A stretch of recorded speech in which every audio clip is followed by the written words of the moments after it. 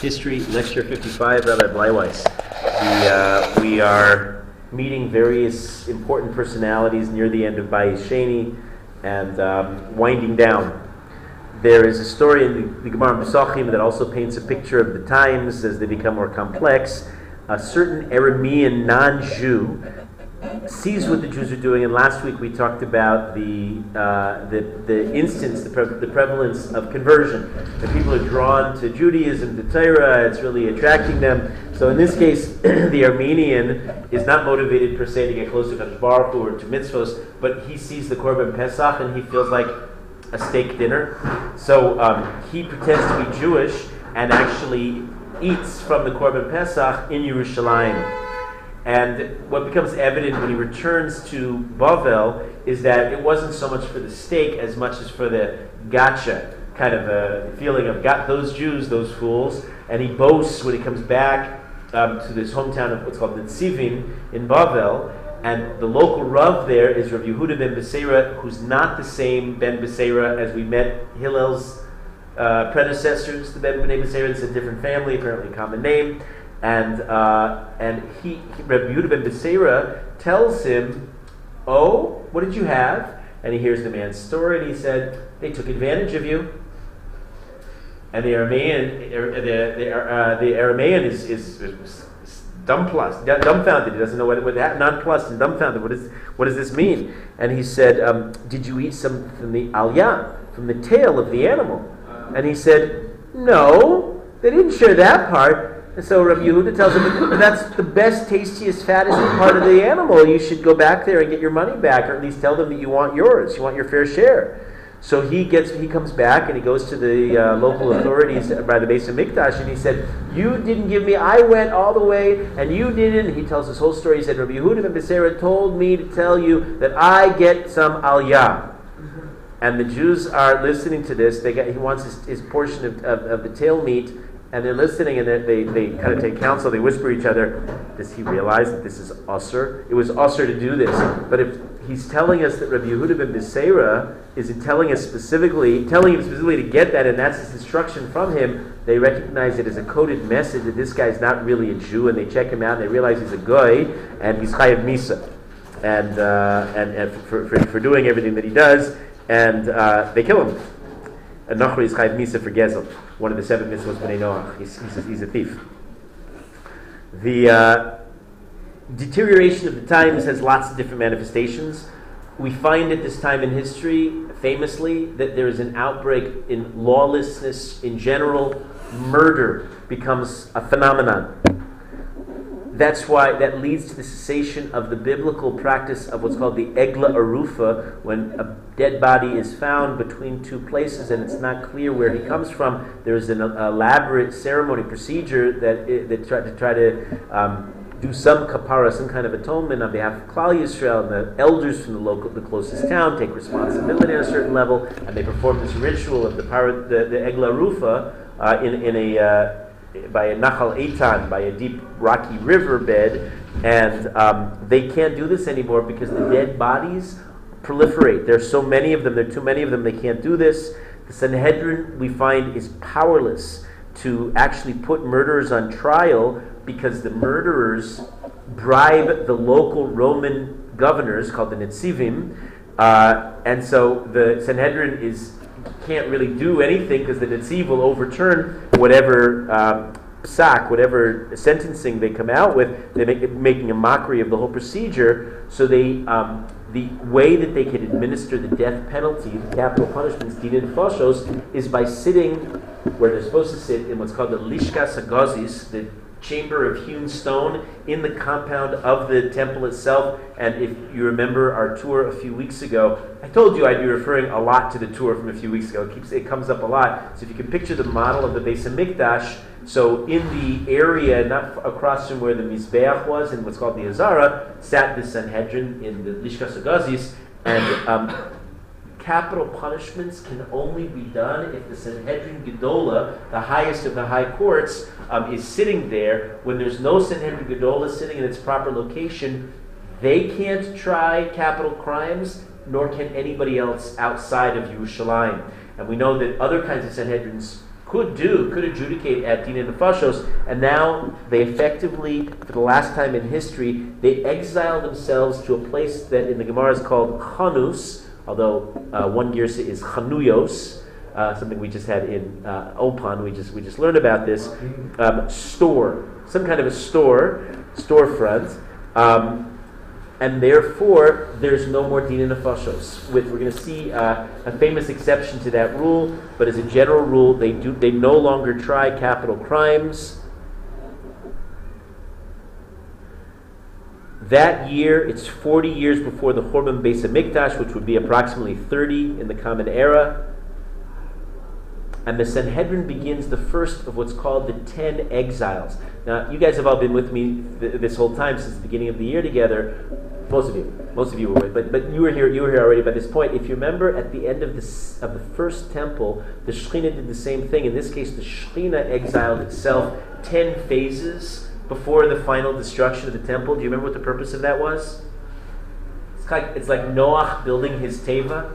What was the purpose of the long, drawn-out process of building the teva? Hopefully, people should see Noach doing this and ask him, "Hey, Noach, what's up with that? And how are you doing that?" And that they should hear that the world is about to end, and perhaps that would prompt them to make tshuva. And it's the same idea here. If they feel in the first temple case, when they feel the absence of the Shekhinah, they might be hopefully prompted to tshuva. It didn't work then. Now, since the Shekhinah's presence is not as immediately felt, even though it was there in the second temple, now the Sanhedrin goes on 10 progressive exiles. At each point, when it's exiled, the Jewish people, the cue for us was, hey, let's make tshuva. And again, we'll find that we will not do that. But the 10 exiles of the Shekhinah, the Sanhedrin, will take place. The first again is this place called Chanus or Chanuyos in Yerushalayim. We don't know where this is, but maybe if you're really nice to me, I'll take you to the most logical candidate sometime this year. It's one of the most thrilling places I can take you in Yerushalayim, but it's a little tricky now with the violence and the hostilities as they are. It's right in the heart of the Muslim quarter in the old city, so maybe the times will permit and we'll be able to go there. We didn't do it at the beginning of the year, did we, by chance? The Kleine Kosel, did we go there? I don't think so. Bezras Hashem, I want to take you to a place called the Cotton Market, which is a good guess. I don't think we know for sure, but it's a reasonable guess that this is where Chanus was. From Chanus, the Sanhedrin then went to the city, the general city, a location somewhere within Yerushalayim. From there it went to Yavne, famous Yavne. That was all in the same year, 30 years before the Churban. It was 40 years before the Churban, in the year 30 of the Common Era. And then it'll make the following moves. It'll go to Usha in the north, and then back to Yavne, and then back to Usha. Shfaram, Beit Sharim, Tzipori, and finally, where was the last place of the Sanhedrin? And I'll give you a hint. We did, as yeshiva, go there this year. Tiberia. Tiberia is the last place of the Tiberia of the Sanhedrin, and according to our tradition, it'll be the first place when the Sanhedrin comes back that the Sanhedrin will be reinstated. There is a group. There's been many attempts through history to reinstate the Sanhedrin, much like there have been attempts to reinstate Smicha and the Nesius. We'll talk about those. There's one that happened as recently as, I think, 2004. There's a group that calls themselves the Sanhedrin that it actually has its base in Tiberia, the city of Tiberia in the north, and they're recognized by themselves as being the Sanhedrin. Yeah. They don't necessarily have a widespread following. Certainly not among, even though they claim to have supporters of Gedolim, but no. But they're recognized by themselves, and they are a phenomenon in themselves, the Sanhedrin and Tiberia. Do financial matters go to them? I don't know if they raise money. They probably do with evangelical Christians. They tend to give money to these things like this. Financial court cases, because that's not that big. They don't do anything. Oh, they do. And to their credit, some of the people who sit on today's so-called Sanhedrin say that they don't presume to be the leading scholars of our generation, but until it's fully recognized, they're placeholders holding the seats for the true Gedolim. So they're not presumptuous in that way, assuming that they are the Gedolei Yisrael, but then they do say that they are the new Sanhedrin, and that much has not been recognized, at least not. Wait, what are you talking about? What's that? Sanhedrin. Come on down. It was a whole discussion with the Sanhedrin. We're talking about the Sanhedrin. And well, I mentioned the 2004 attempt to have another Sanhedrin. That's what we're talking about because we just now, about the year 30 of the Common Era, when the Sanhedrin exiles itself from the Lishkas HaGazus into Chanus and begins the first of 10 successive exiles. Now, we should be bothered. We want there to be a human high court to keep a system of justice in the world. Not that we understand that that's where justice emanates, that it's from there that justice emanates, because we realize only HaKadosh Baruch Hu is the Dayan HaEmes. The true and decisive judge is Hashem. We just do what we can to maintain law and order so that there's no anarchy.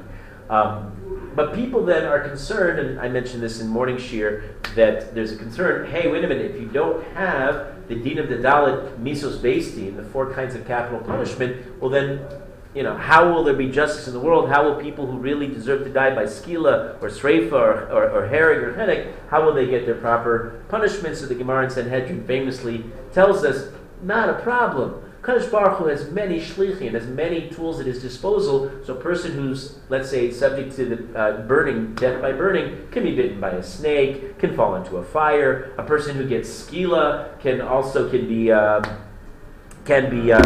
be crushed, trampled by an animal, or fall from a rooftop. There are ways that we have our ways of arranging things, right? We have means. Somebody who's chayav hariga, which is by sword, death by sword, so bandits or the kingship could decapitate him. A person who dies from strangulation could drown in a river or die from disease that suffocates him. In general, though, anarchy, lawlessness will grow across Judea, across the Jewish world. One finds also around this time the Mishnah Sota cites the terrible increased instance of adultery. Men and women are less faithful. I mean, the times are times of depravity, the Roman influence, the Greek/Roman influence, because you remember the Roman civilization is heavily influenced by Greek culture, and so the depravities of Esav, the licentiousness, the wanton behavior is becoming more and more a reality among the Jews as well, and we see adultery increases, and they stop administering what's called the Mei Sota, which doesn't mean club soda. Mei Sota, you remember, is the special water concoction that the woman accused of having yichud, being secluded in a room with a man, and the husband warns her, and she's secluded in the room anyway, to test to see if she's been unfaithful to her husband, and she denies it. They administer these waters. The waters contain a parchment with Hashem's holy name written on it, and of course the name gets erased in the process. And if she's indeed guilty, the Torah and then Chazal elaborate on the very grisly, gruesome death. Her belly and her thighs all fall away. And by the way, both she and her adulterous friend out there, both die simultaneously. She drinks the water, but miraculously the other guy out there also dies. The same horrible death. If she's innocent, she didn't do anything wrong, then she's promised to have a baby. And you remember who Chana, right, very good. Chana was the one who said that, she made a deal with the HaKadosh Baruch Hu, and the HaKadosh Baruch Hu listened to her and gave her a child, gave her Shmuel. In any case, they stopped administering this water because the water only works if the husband who warns the wife himself is faithful in the marriage. But if he's completely immoral, then the water won't work. So what started happening was the lawlessness and the unfaithfulness was so widespread that husbands indeed brought their accused unfaithful wives, but when the wives would drink the water didn't work, not because they weren't guilty, but because their husbands were guilty. So under those circumstances, things didn't work, and then it was terrible. Then it was a Chil Hashem. Because people who knew that she was absolutely an adulteress, and she was guilty as charged, watched these holy waters with Hashem's name erased not take effect, and they said, oh, this doesn't work. It led to apostasy. It led to people going off the derech for watching this, and other problems as well. So they stopped the whole procedure. The Sanhedrin's powers now, we find, are reduced. The Romans certainly are in charge, and they intimidate the Sanhedrin. With this, another famous bit, and also from the Gemara in Sota, Batla Shira mi Beis Hamishtaos.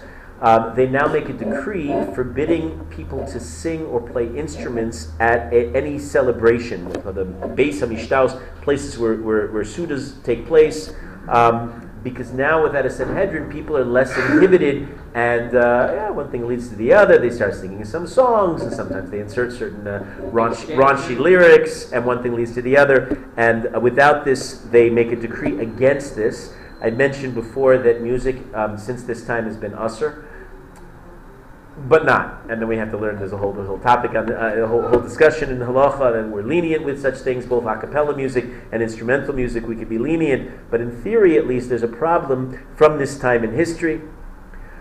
We know also around this time, also around 40 years before the Churban, the wonders of the Beis HaMikdash decrease. Famously, there used to be a fire on the altar, on what's called the maracha on the altar, that used to increase on its own. It was a nace, one of the famous nisim in the Beis HaMikdash. It was until 40 years before the end. From that point, the fire on the maracha was there, but it didn't increase on its own. And then it did.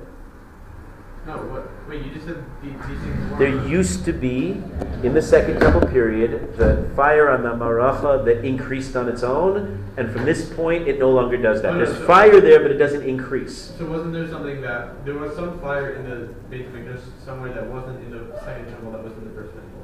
That was The Ner Talmid you're thinking of. That's different. Does that mean like you know the Kabbalah thing that they got away the whole salamander thing? What is it? The whole salamander thing? Salamanders, yeah. The whole fire going on for 7 years straight and everything? No, I'm not familiar with what you're talking about. It's in the Kabbalah. Make it quick though. If you keep a fire burning for 7 years straight, yeah. Then a creature called the Torah calls it salamander comes out. Yeah. And if you, I don't know whether it's a shechted or kill it or whatever, right?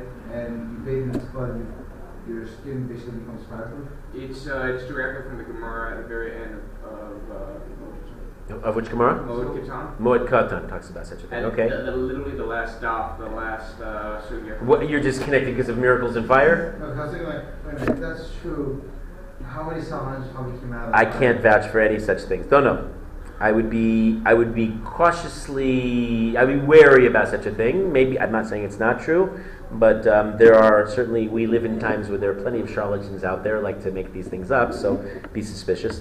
The Ner Maravi, the western candle, used to stay lit after the other flames of the menorah went out, and now that no longer happens miraculously.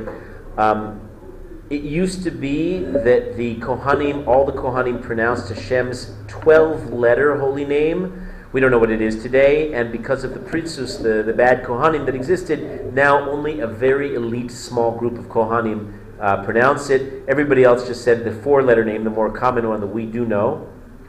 Rabbi Yochanan ben Zakkai, who's increasingly the prominent Rav of the days, it used to be that the Heichal doors, Heichal is the temple itself, the Kodesh, so the Heichal doors used to open on their own, and he stops that. And 40 years before the Churban, Rabbi Tzadok, one of the great righteous figures, Rabbi Tzadok, like his name, begins to fast every day for 40 years, anticipating the Churban is on its way and trying to, if he was fasting his tefillah, to prevent it. And we'll see what happens with Rabbi Tzadok too. Interesting figure. Anyway, this is the beginning of his fast. Now, one year, the Romans don't like the Jews. Esav son is Yaakov.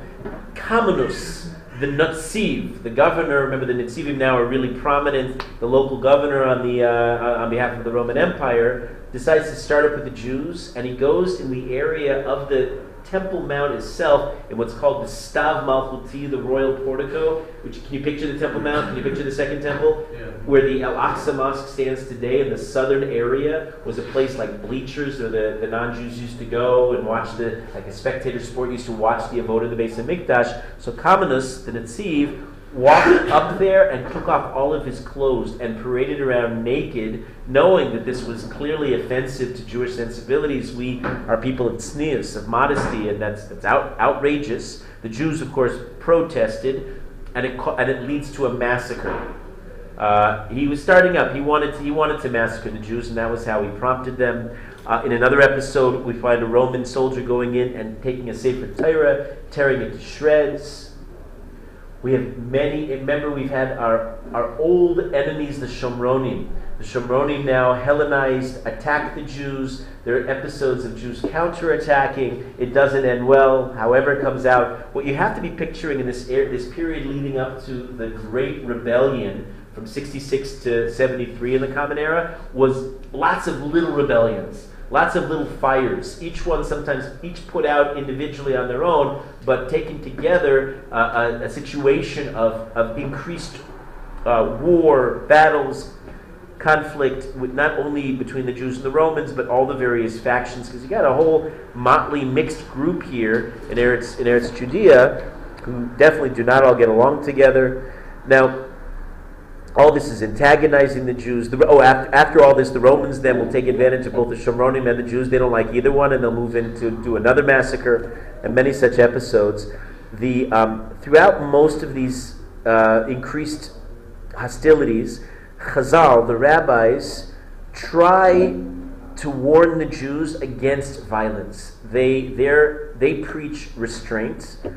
They say that vigilance will not help the Jews. We win, as we always have had in history, one of our major themes throughout this class, we win by surviving, not by being tougher, not by being Rambo. Their impact is decreasing. People are not listening to them. The Jews are getting more antagonized, and as such are becoming more vigilant. But the rabbis are saying, no. Do you remember where else we've seen this quality? By just don't be openly hostile.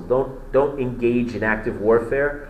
We saw this with one of our avos in a famous episode that I talked about here, Yitzchak Avinu, when he goes to Gerar. So the Plishtim start up with him, and they mess up his wells, and his response is to move. And then he digs more wells, and they fill them in again, and his response again was to simply move. And they perceived in Yitzchak that he was actually stronger than them, that nothing that they could do could crush his spirit and his will, and that even though he's passive and maybe on the surface, we would call such behavior wimpy behavior today, but it's not at all. It's behavior that recognizes that if you fight on some kind of equal footing, it's not going to end well. But if you persevere, that's the truest kind of strength. And that's what the rabbis are trying to teach people to do, and some are listening, and increasingly many are not. I found a very interesting artifact in the Roman archives in the modern day.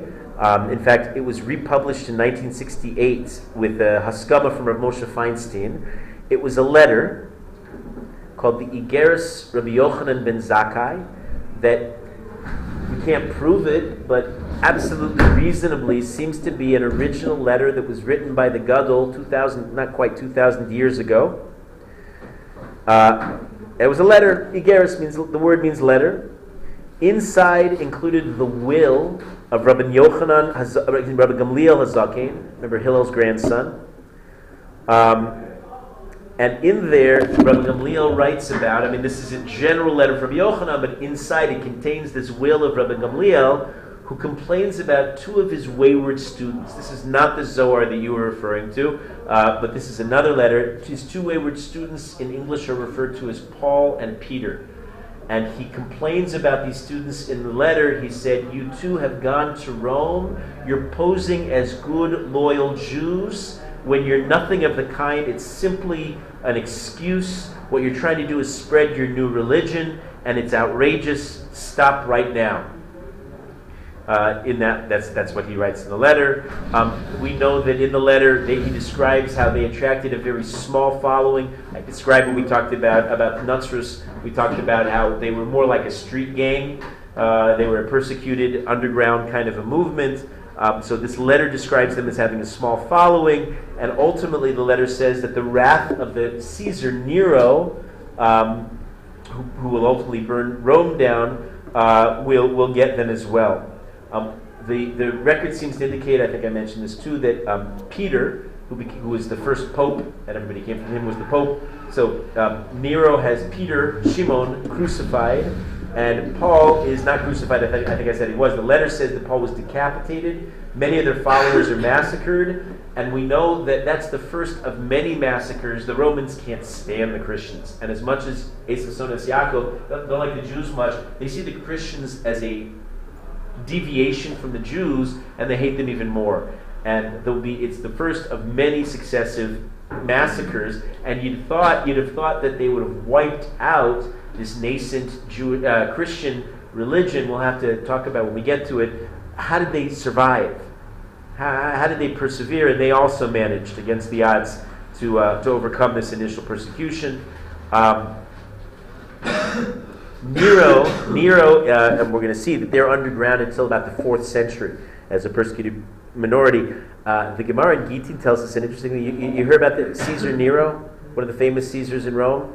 So the Gemara in Gittin tells a story that doesn't correspond with the history books, but we don't accept the history books, and the Gemaras are certainly authoritative for us.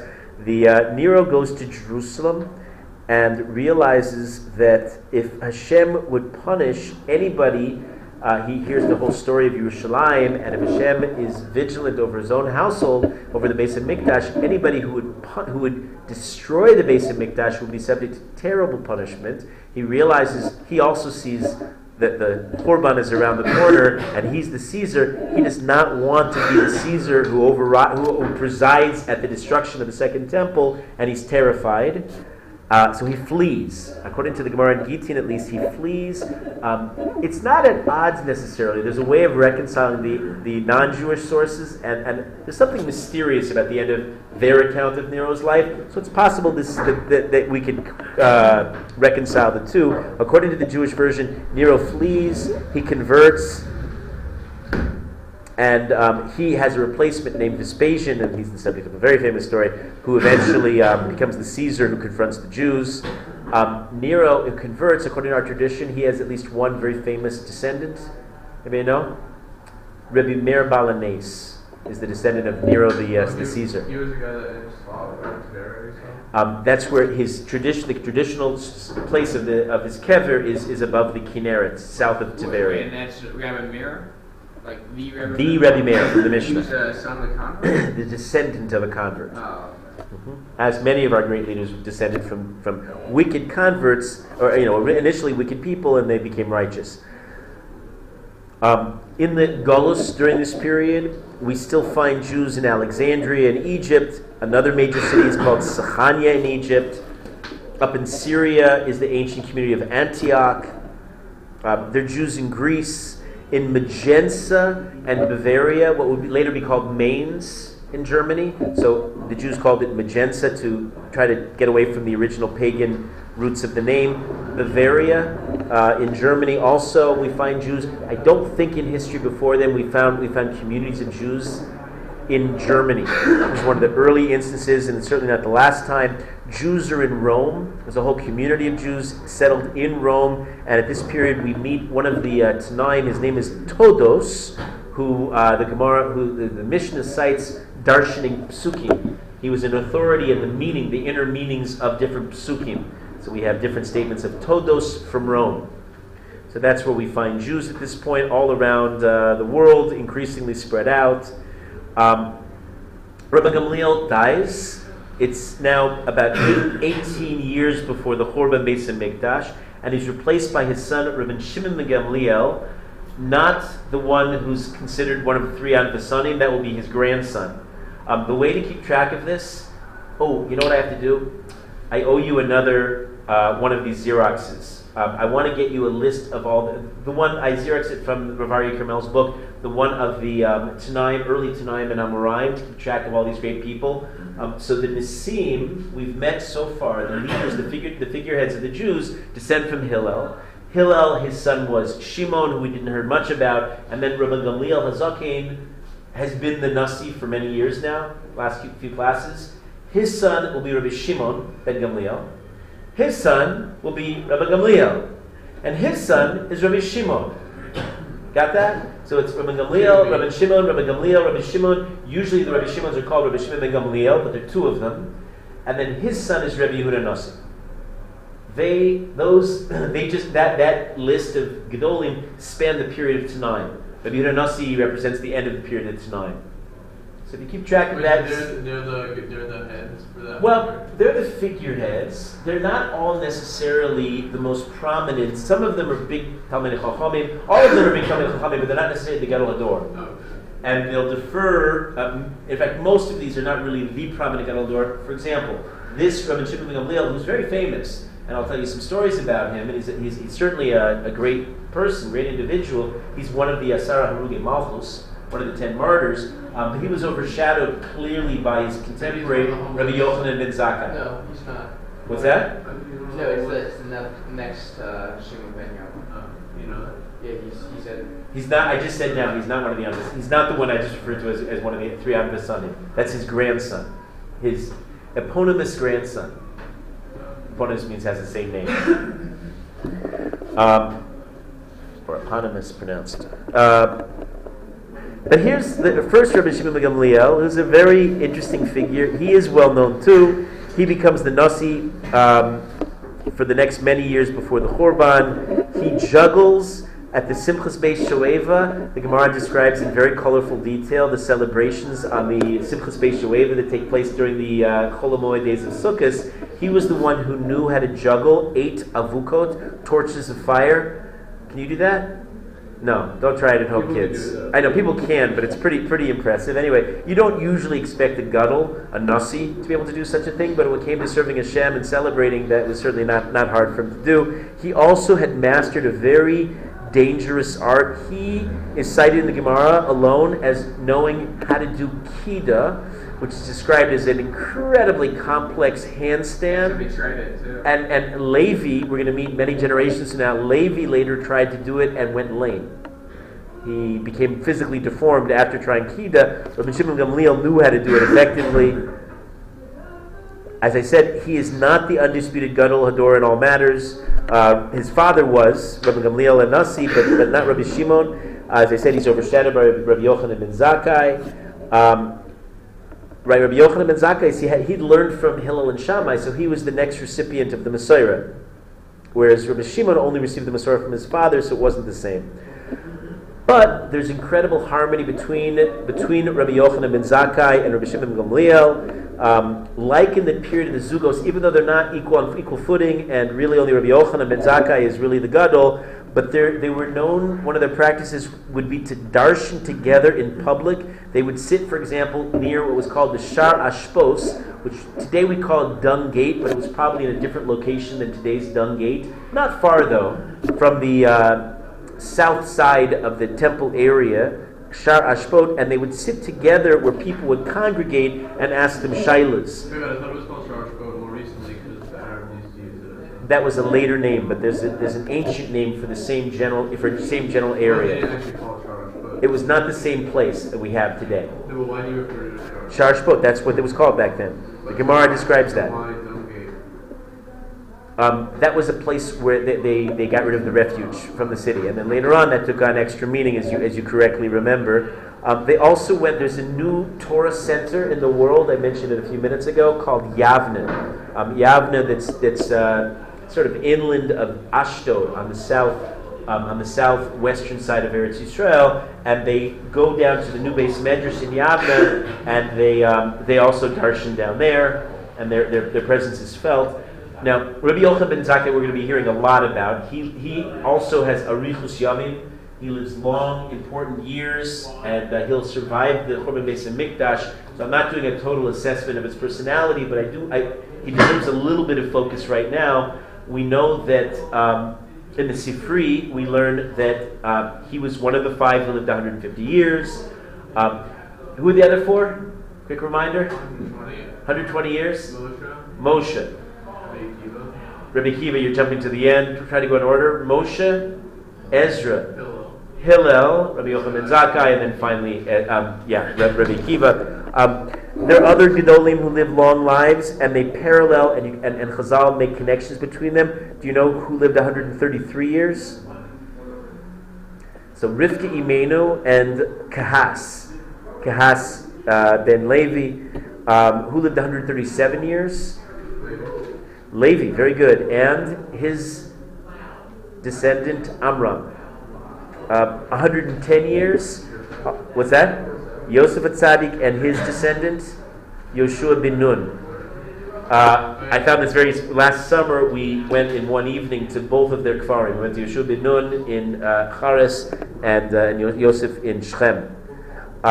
52 years. This is a good history review. Who lived both 52 years around the same period in history? If you give it, you want to look at the other. I know you will. But if I give you one, you'll definitely get the other. Shlomo, Kol HaKavod, and who's the other one? I mean, Dodo looks 70s. No. I know, Dodo looks 70s. Shmuel and Navi. Shmuel and Shlomo both lived 52 years. So these are all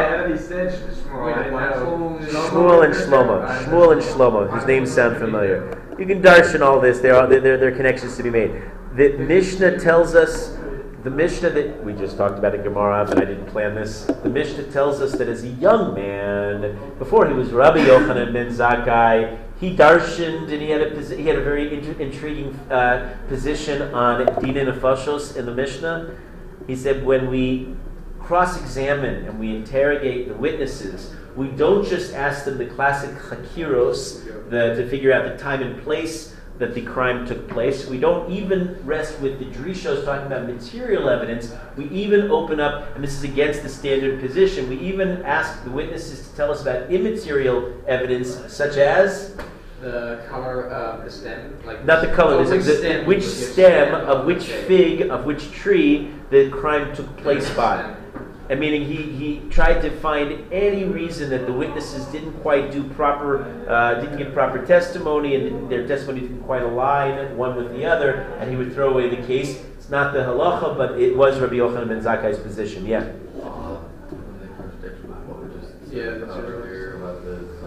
Because they couldn't make a... Excellent. So the Gemara in Sanhedrin says that's why we meet him now as a prominent gadol near the latter part of his life. This Mishnah is taught. It's fantastic. Good question, Aaron, because it's exactly what bothers the Gemara in Sanhedrin until it works out a chronology. It says that's why he was just Ben Zakkai at the beginning of his career many years earlier when they still were doing Dina Nefashos. So Baruch Shekivant, the Mab is exactly the Gemara's issue. Wait, is that why the American legal system gets it wrong? Because the American legal system does that too.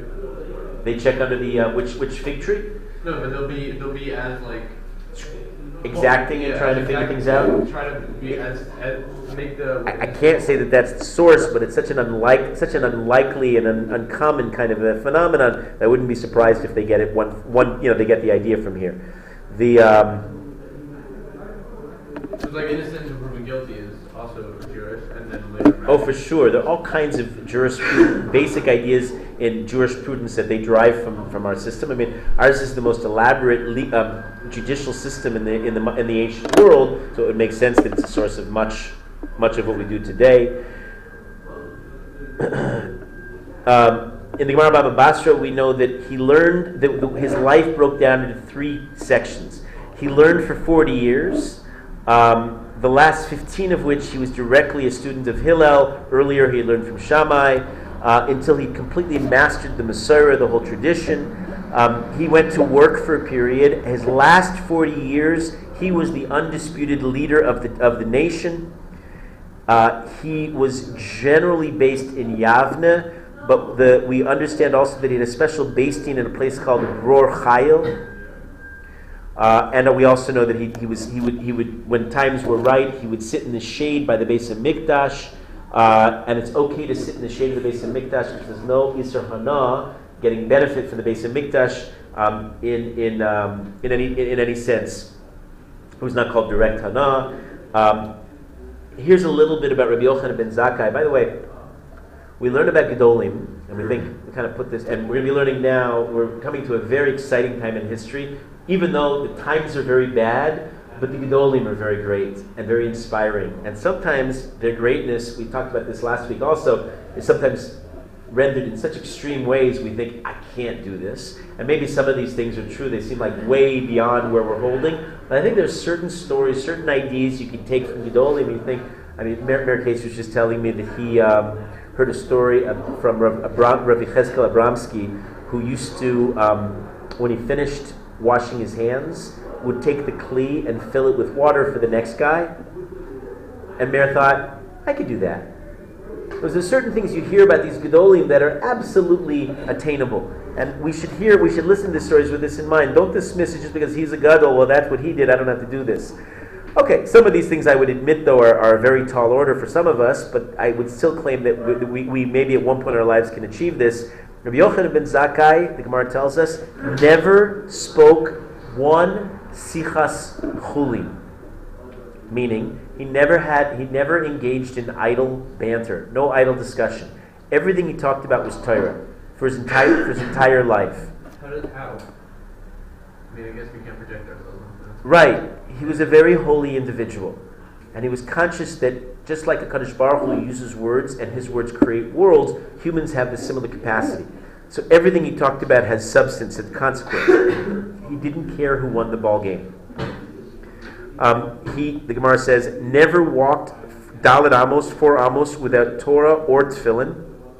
Always wearing Tefillin, always thinking or speaking Divrei Torah. He always attributed his learning, meaning whenever he taught an idea, he always told you where he got it from, who was the author, who's the source. In a base medrash, he never slept what's called Shenas Arai, or Shenas Keva, certainly. He never even took a little nap. Not even in the middle of a shir. Can you imagine somebody not taking a nap in the middle of a shir? No. Okay. Right. He also never stopped learning. And he was one of the individuals that you could approach him and ask him to daven for rain, and it went very well. If there was a drought, you knew who to go to. The Gemara says, nobody ever beat him to the base medrash in the morning, and nobody ever stayed after him in the evening, which is a special schus. A couple of you are close to that, to be able to getting here first. I think I beat Aaron Ashita the other day, and I said, "Ha, gotcha." But it's a big deal to be there. By the way, there's a halacha about this too. You should strive to be among the first 10 in shul and among the last 10 to leave, along the same lines. Anyway, nobody beat Rabbi Yochanan ben Zakkai. His enthusiasm, what we call zrizim makim in the mitzvah, was hard to compete with. He has many great talmidim. Among his talmidim, we've met a lot of them. We met last week Rabbi Chanina ben Dosa, remember, with all of his miracles. We met Rabbi Nechunya ben Akana with his Sefer Abahir, the Kabbalistic work. Rabbi Akiva, as a young man, also learned with him. But Rabbi Yochanan ben Zakkai, and I refer you to the entire second chapter of Pirkei Avos, is an account of his 5 famous, prestigious students, some of whom we're going to spend a lot of time with. Actually, the truth is 2 out of 5 of them are going to stay with us for a long time. The other 3 are important, but two are particularly prominent, and I'm going to introduce them to you as well right now. One is named Rabbi Eliezer ben Hyrcanus, sometimes referred to as Rabbi Eliezer Hagadol. There are a few Rabbi Eliezers in the Gemara, but he's the great. He's the great Rabbi Eliezer. Say it again? Is he the son of Hyrcanus? No, Hyrcanus was a common Greek name, and it's all Greek to me. And these names proliferated in those days. No, he was not related to the Hasmonean family. He is Rabbi Eliezer ben Hyrcanus, who's described in the Mishnah Pirkei Avos as a bor sud she'ein ma'abed kippah. He is one of these containers that is able to absorb a huge amount of liquid and never loses a drop. That's how his memory is described. There was not an idea that he would hear that he would ever forget. But he didn't start out that way. In fact, the backstory to Rabbi Eliezer ben Hyrcanus is very interesting. It's a Bryce and Avos Rabbi Nassan. It used to be as an ignoramus. He was an Am Haaretz who was working for his father as a farmer. His father had very difficult rocky terrain, and his job was to plow the terrain, which took a long time, and not an easy job. And as he would do it, the Brisa tells us, he would go about his work crying.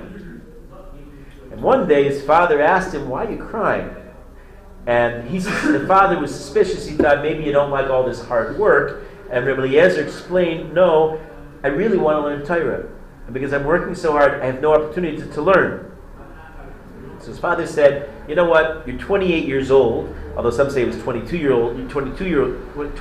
old. He said, at this point, it's too late for you. Your job, you should marry, have children, Send your children to learn. But your ship has sailed already, Eliezer.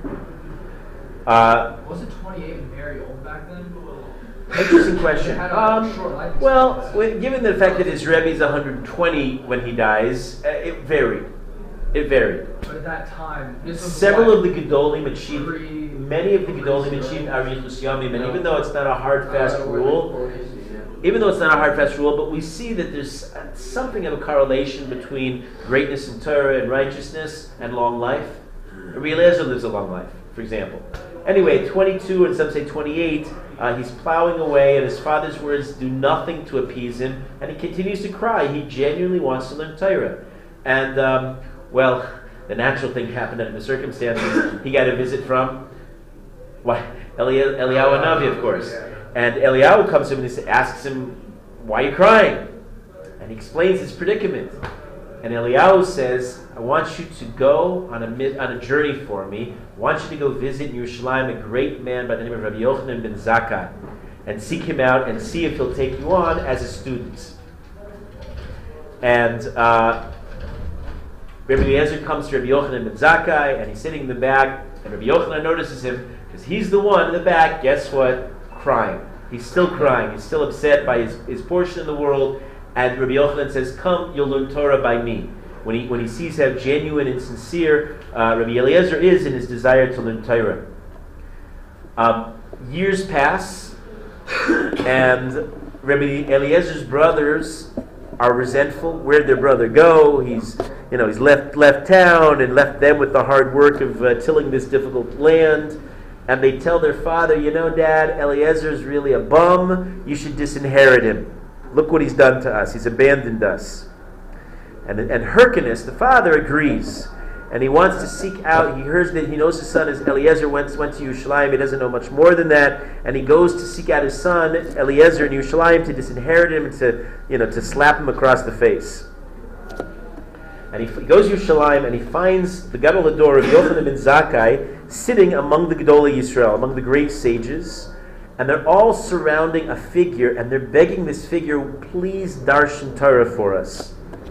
And the figure's refusing, and finally the man relents, and he starts expounding ideas, but it's not just your average garden variety Torah. He expounds ideas, he's Mechadesh Chidushim, he says new, novel teachings that have never been heard before.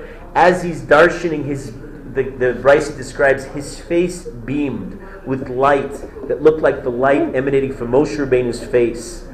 And when he finishes darshaning, the Gadol Hador, Rabbi Yochanan ben Zakkai, goes over to him personally, kisses him, and says, "Your wisdom, your chokhmah, is the purest kind of emes." And Hyrcanus is sitting in the back row watching the whole display, and he says to the people next to him, "Who is that guy?" And the people say, "Oh, that's your son, Eliezer." How do they recognize? I don't know. They somehow knew. The father, the end of the story, this is one of those, they live happily ever after, at least not everybody, but most of them. The father disinherits all the other sons and gave everything to Rabbi Eliezer, who indeed becomes a gadol in his own right, and is a gadol. So much so, the Mishnah describes him, if all the chachamim were in one side of the scale, and you put Rabbi Eliezer in the other one, he would outweigh them in the other one. He is called Sinai. He's Baki B'chol Chadrei Torah, an expert in all the chambers of Torah, who never forgets anything, as we described earlier. We're going to meet a lot. We're going to meet many of the other five. Maybe the other really very famous name is Rabbi Yeshua ben Hanania, the great Rabbi Yeshua of the Mishnayos. We'll hear a lot about him. I'll say very briefly about Rabbi Yeshua. At the beginning of his life, we know that his mother, while she was pregnant with him, would go around to every Beis Medrash in town and ask all of the Chachamim to daven that her baby would be a Chacham too, and they did. And he came out very well. Once he was born, she put his crib in the Beis Medrash and never moved it. So his whole life was absorbing, as it were, the great words of the Chachamim all around him. And I guess his crying didn't bother them. The Gemara doesn't comment on that one. We meet also Rabbi Yossi Cohen, one of the five students of Rabbi Yochanan ben Zakkai, who's described as a chassid. The word, by the way, chassid, now we associate with the Hasidic movement from the 18th century. But the term Chassid means a very high-level tzaddik. Rabbi Shimon ben Nesanel is described as a Yirei Chet, somebody who feared sin. And the fifth of the students is Rabbi Elazar ben Arach, who's one of the more intriguing figures in history. I'm going to introduce him now. We're going to see more on him later. By the way, these keep track. Even though there are a lot of chachamim that are emerging now, they come together to paint a very important portrait of life in this time. And there are a lot of critical stories that many of them are going to play a central role in, that shape a lot of what we think of in Chazal and Torah Judaism as we know it. Again, the big names to keep track of: Rabbi Yochanan ben Zakkai, Rabbi Eliezer Agadol, Rabbi Yeshua. Rabbi Elazar ben Arach is described as a Ma'ayan HaMisgaber. He's an overflowing stream of water. He's capable of explaining the most complex of concepts. So the same Mishnah that I was quoting earlier says that if all the Chachamim, including Rabbi Eliezer, were in one-sided scale, and you put Rabbi Elazar ben Arach alone in the other scale, he would outweigh them specifically in areas of svara. His reason, his capacity for just pure human logic was unsurpassed. Charifus, he had sharp analysis, and pilpul, the ability again to analyze a certain kind of analysis. One of the things that these great students could do, and they're not the first in history, but we find them doing a lot of it in this very fraught period. Again, remember, keep the whole historical background. We're inching closer to Chorban Beis HaMikdash. Politically, things are a mess. Jews are becoming increasingly violent, vigilant. There's rebellion left and right, and all while this is happening in the background, you have these gedolim who are learning on this incredibly high level. And among the things that they're learning, Rabbi Elazar ben Arach was known to darshan nothing less than the Ma'aser Merkava. Ma'aser Merkava being the divine chariot. They darshan it with his Rebbe, Rabbi Yochanan ben Zakkai. As they darshaned, this is imagine darshaning the deepest levels of Kabbalah. Fire descends from heaven. As they darshan, the trees break out in a spontaneous song. They sing what's called Perek Shira. Familiar with Perek Shira? That was the whole world came alive. Rabbi Yoshua and Rabbi Yossi, two of the other students, witnessed the whole display. And so, they also did the logical thing under the circumstances. They started darshaning the Ma'aser Merkava because they could as well, even without Rabbi Yochanan ben Zakkai. And when they start darshaning the Ma'aser Merkava, which is again learning the highest mystical ideas, angels, the Malachei Asharis, start gathering around, and eventually their Rebbe hears them, Rabbi Yochanan hears them, and he praises them as well. There were few select others in history who had the ability to darshan the Ma'aser Merkava, among them famously Rabbi Akiva. He used to do this before Rabbi Yochanan ben Zakkai as well. And another gadol, Rabbi Hanani ben Chachinai, would do it before Rabbi Akiva. We know that later on, the Yerushalmi tells us that increasing sin makes people stop this practice. We don't do this now, at least nobody I know has done this since this period, because the fact that we are on a lower level in sin, we're not clean enough spiritually, and darshaning the Ma'aser Merkava becomes a very dangerous experience. Among other reasons, if you're physically not pure, meaning you lack the ashes of the paraduma, you could, if you go into the Pardes and you darshan this area of mysticism, it could endanger the entire existence of the world. We're going to talk about the Pardes soon enough when 4 went into the Pardes, but I'm a little ahead of myself right now. Well, you'll have to stay tuned. Some of you are coming for part of the class, which is your prerogative. This is the afternoon and you do what you do. But if you continue to do that, you will almost certainly be missing some of the gems of history. You see that I try to give over as much as I can in the classes, so I'm encouraging you as best you can to get here and to try to get all of this, because it makes so much more sense when you see the whole picture. What were you going to say, Aryeh? You had a thought? I was wondering, how does that endanger the world? Darshaning the Ma'aser Merkava.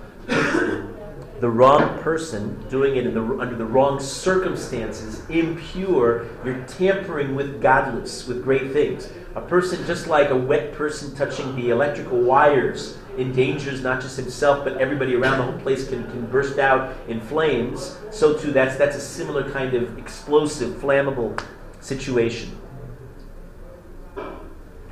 A man named Abuya who was not a gadol, but he was a sage certainly, Rav Abuya, has a son. And at the bris of his son, and he names his son Elisha at the bris, in attendance are some of the gedolim, including Rabbi Eliezer and Rabbi Yeshua. And when the ceremony is over, Rabbi Eliezer and Rabbi Yeshua leave and they go into the next room because they want to darshan. It's time to go learn and darshan the deep secrets of the Torah. And of course, as they do, a fire from heaven descends and surrounds them. And Abuya peeks into the room and he sees this display, and he's never seen anything like this before, and he says, if this is the power of Torah, I want my son to have this portion in his life, that he should have this power. I'm designating my son for a life of Torah, and he does. The Chazal cite this as an early reason. Do you know who his son is? Did you catch this? His son is Elisha ben Abuya, who's going to be one of the most difficult figures to understand in all of history. His son does become one of the greatest sages of all time, and simultaneously one of the most vile, heretical villains of all time as well. He's what's called Acher. Right, and we're going to hear about him. And Chazal cite this as, and among other reasons why, because from the outset, the reasons that he went to learn were lo lishma, were not pure, holy reasons, so that it didn't end well for Elisha ben Abuya. And his Torah became tainted. As I said, increasing civil strife, sinas chinam, gratuitous hatred will emerge. There'll be explicit conflicts and murders. The Gemara in Yuma goes into this. There's a group now, I talked about the various sectarian groups that exist. There's a group known as, either they're called the Sikarim, or an alternate name is the Sikrikim. They're named after the Sika knife that the Romans that was commonly found in the Roman Empire. Their practice, they would go into the marketplace hiding under their cloaks, knives, daggers, and they went into the middle of a crowd and sometimes randomly murdered. Sort of like terrorists. No? That's what terrorists do. They instill terror into the population. You never know where they were going to strike. They were often undetected. Often they did it for money. Sometimes it was just to terrorize. Anti-Roman, anti-Jewish, anti-Greek. People were fighting with one another. They attacked especially different things. In other words, they were wicked people who, again, would do it for money. Sometimes people from the different warring factions that have described these different factions all at war with one another would pay them to go make mischief. Yeah, but wasn't there overarching goal to get the people to fight the Romans? For sure, sometimes that was the motivation, right? To get people riled up. But okay, there are different motivations. If you were Shomroni, you wanted to get at the Jews and terrorize them. Some of them are Jewish and some of them are not. And there's no Sanhedrin to prosecute anymore, as the Sanhedrin moved into exile, into Chanus. So the times, as we said, are slipping into increasing anarchy. The Romans respond. They'll go on rampages. There'll be massacres. There'll be random murders. There'll be rape. Nowhere are Jews finding safety. The elements that we find in the klala, in the curse, are increasingly evident in the world. Berenike, you remember one of the 5 children of the first Agrippus I, who had all those failed marriages back in Rome, but she becomes an advocate of the Jews. She cares deeply about the Jews. She's a person with political stature, and she appeals to the cruel Netziv, and this time the Netziv, the local governor, is a fellow named Flicus, and she appeals to him on the behalf of the Jews, and his response to her is to dismiss her. He actually makes fun of her. She walked in the Heichal barefoot. That's what Jews did. You didn't go with shoes on. Shalas Nalcha, the Admas Kodeshi, it's holy land. And he made fun of the Jewish practice, even though she was just keeping the halacha. Her brother, Agrippus II, is also a political power. He, as regent, comes to Jerusalem, and Berenike comes to him, and followed by the people, she begs him, please help the Jewish situation is increasingly impossible. You have to help. And at this point, he still cares about the Jews, and people cry to him. But at one point, they call for a revolt against the Romans. And now Agrippus II finds himself in a quandary because on the one hand he cares about the Jews, on the other hand he cares about his job, and the second wins in his sympathies, and he wants he wants to maintain his power. So now he decides to crush this young group of Jewish rebels, and it becomes an all-out war. They go. The surviving rebels go and burn down his quarters, his palace in Jerusalem, and he goes back and kills more of them. As all this is taking place, Rabbi Yochanan ben Zakkai continue to, and the Chachamim oppose the fighting, but they're ignored. And so the Chachamim retreat to the base Medrash, and they defend Klal Yisrael by continuing to learn Torah. Agrippus goes and he rebuilds his palace in Upper Jerusalem. Almost certainly, the place where he builds his palace is where we went together a few weeks ago in what's today called the David Tower Museum. That area, which was always the capital, was probably the site of his upper palace. It's where the old Hashmonite palace was, and he has a place, and if you can picture that extraordinary view that we had, maybe it was there, maybe it was nearby, where he's also looking down into can you picture this? Who's there? Who's there with we stood there, right? Looking down into Har HaBayis itself. He looked down brazenly, arrogantly, looking at the Har HaBayis, and he watched them during the Korbanos. He watched them, he enjoyed the spectacle. Now, technically there's no prohibition in watching, since what we hear and what we see are not a problem of Me'ilah. Do you know there's a Torah prohibition called Me'ilah? You're not allowed to use something holy for your own purpose, for your own benefit, your own gain. But if you just watch something, or you hear something, you hear the music, let's say, of the Levim, that's not technically a prohibition. The one sense that there is Me'ilah, the holiest of the senses, smell. Not allowed to smell. But vision and hearing are okay. But the Jews understand they're machmir, and they put up curtains. They don't want this unholy figure, Agrippus II, looking. He figures that they are spies, and he tries to spy on them. He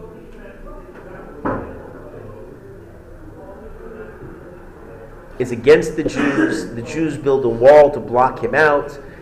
He tries to knock it down. The Jews appeal to the Caesar in Rome. They win rights to keep the wall. And this is an ongoing conflict. And it's not just in Judea. We find Jews fighting in Syria, up in Aram. In all the Galios, most of the diasporas, with the exception of Bavel. Bavel's not, but the Jews of Bavel have been remember Chachinai and Chanilai, they were suppressed earlier, so there's not a vibrant Jewish population in Bavel at this time. It's a very low period for Klal Yisrael, certainly politically and militarily.